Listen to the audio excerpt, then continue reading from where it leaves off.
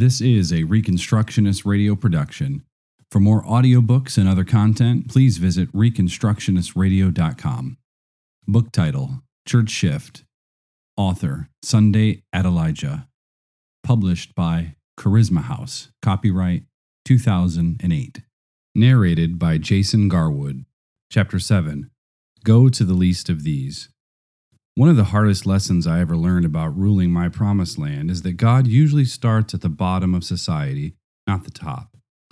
He loves to serve the least of these, Matthew 25:40, not the leaders. When Christ was born, the angels went to shepherds, not Caesar. Jesus ministered to the poor, not the well-fed. If you really want to build the kingdom of God, start by serving the people who are considered the least important and least valuable around you. When I completed my journalistic studies in Belarus, communism was just crumbling, and I and other Christians had begun taking the gospel message to the streets more boldly. It was an exciting time of new freedoms, but the old powers had not lost their sting. Because of my religious activities, the government asked me to leave Belarus. I resisted strongly in prayer, but God said to me clearly and distinctly, "Leave Belarus." I protested, "No, Lord, this is my promised land. I cannot leave." I had sown my life there for 7 years. Now it appeared that God wanted to send me back to Africa. Finally, I gave up the fight. I decided that if the Lord wanted to use me in Africa, that was His decision. I was heartbroken, but obedient. But God didn't want to send me to Africa after all. Rather, He opened a new door for me to come to Ukraine. I got a call from a television station in Kyiv that needed a journalist who spoke Russian. My fiancé, Bose, a Nigerian student whom I had met in Russia, agreed to join me there. I started my journalism career in Kyiv, helping to produce and script shows for this pioneering television station. I was having much early success, but after only a year in Kyiv, I felt God nudging me to begin another church. I didn't want to go down that road again. Every time I started a work, God called me away from it. For 3 months, I wrestled with God. Every time I prayed, I heard these words, "You have to start a church." At last, I asked Him, "Why do I need to start a church? Why is it so essential?" Then God told me something that set the foundation for my life ever since. He said, "Here in Ukraine, I want to raise up strong, large churches with many thousands of members for the purpose of spreading the gospel throughout the whole world. In the same way the Soviet Union planted communism around the world, so I will use the nations of the former Soviet Union to take the good news everywhere." I was dumbfounded because the largest church in Ukraine at that time had only 700 people. But the Lord kept impressing on my heart that He wanted me to train reaper warriors to bring in the final harvest, especially in China and the nations of the Arab world. His glory would come to the land of Ukraine as He used the nation to help gather in the final harvest. He said I hadn't even started my ministry yet. This time, He would not take me away from my church, as He did earlier. This church would be my home base for the ministry He called me for. I had arrived in my promised land. This was what the Lord had been preparing me for. I felt certain that the destinies of many people depended on how I would respond to God. I did not quit my journalism job at first, but I knew it was no longer my calling. Journalists always spread bad news. I was now called to spread the good news. My mind turned to the strategy I might use to accomplish the goal God had set before me of building a large church in Europe. I was only in my mid-20s, but I made an announcement on television that anyone who wanted to study the Bible could come to my house, and I gave the address. I was hoping to attract professors and students from the local university. I envisioned having a church full of rich and powerful people who would get saved and do great things for God. I was disappointed when one of the first people to arrive was Natasha, an alcoholic. She was captivated by the message of the gospel, though at first she understood little of it. She simply felt joy being with us. The handful of others who showed up the first time were also simple people with alcohol and drug problems. They looked old and dejected. This happened again the next week and the next. Nobody came but a handful of derelicts. I redoubled my efforts and stood on street corners handing out invitations to normal people. It was strange for a black man to stand on the street corner inviting people to church. Nobody responded. I became more and more disillusioned. I didn't even know what to do with the few down and outers who came to services. Finally, I went home and prayed, God, you told me I would build a megachurch for you. Why is nobody coming? I decided not to sleep that night until I had an answer. At 3 a.m., God led me to Mark chapter 12, verse 37, which says that, quote, the common people heard him gladly, end quote. That sentence pierced my heart like a burning shaft. I realized God had sent his friends to me, and I was turning up my nose at them.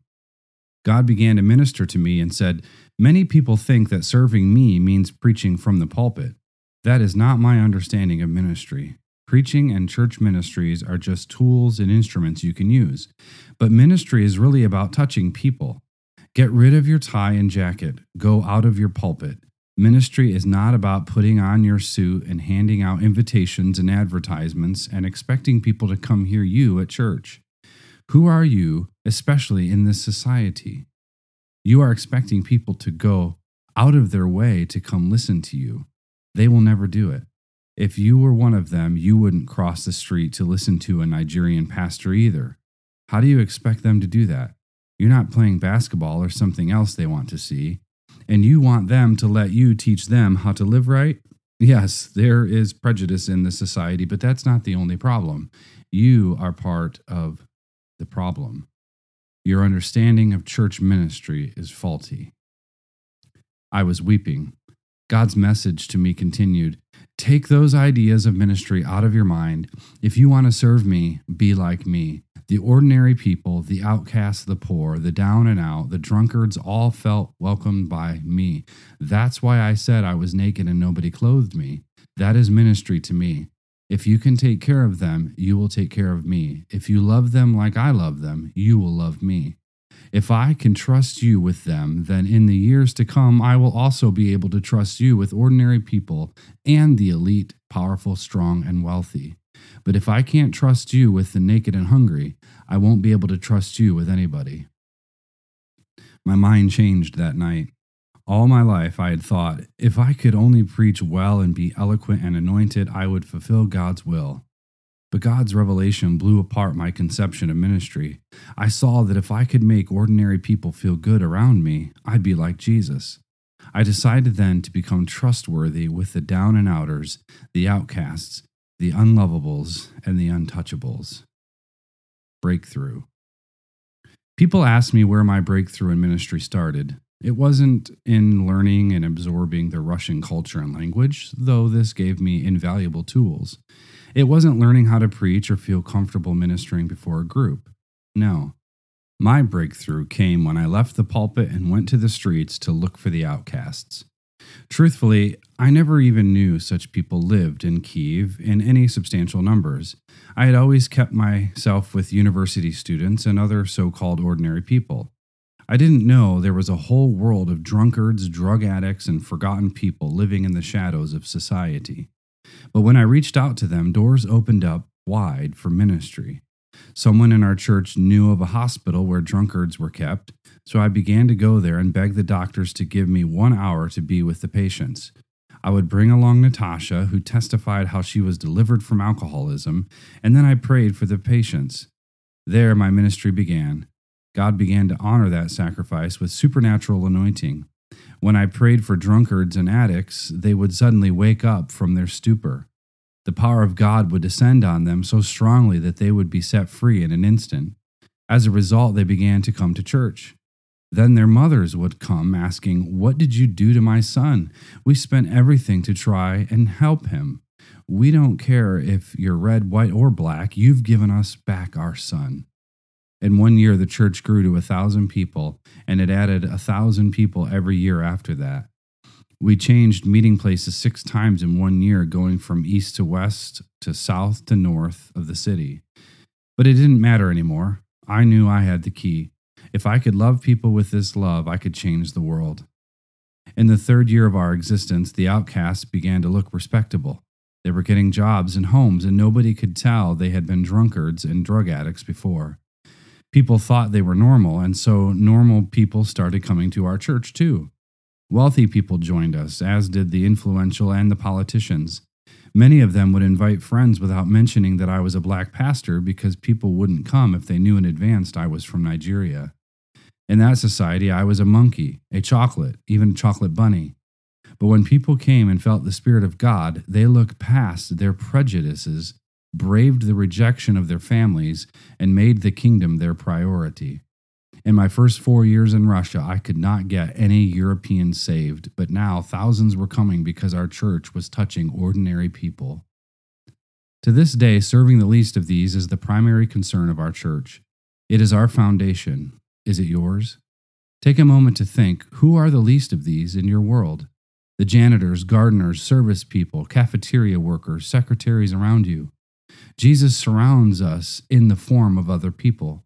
To reach new heights in the kingdom, we must extend our hand to the depths and become a friend of the unwanted and unloved.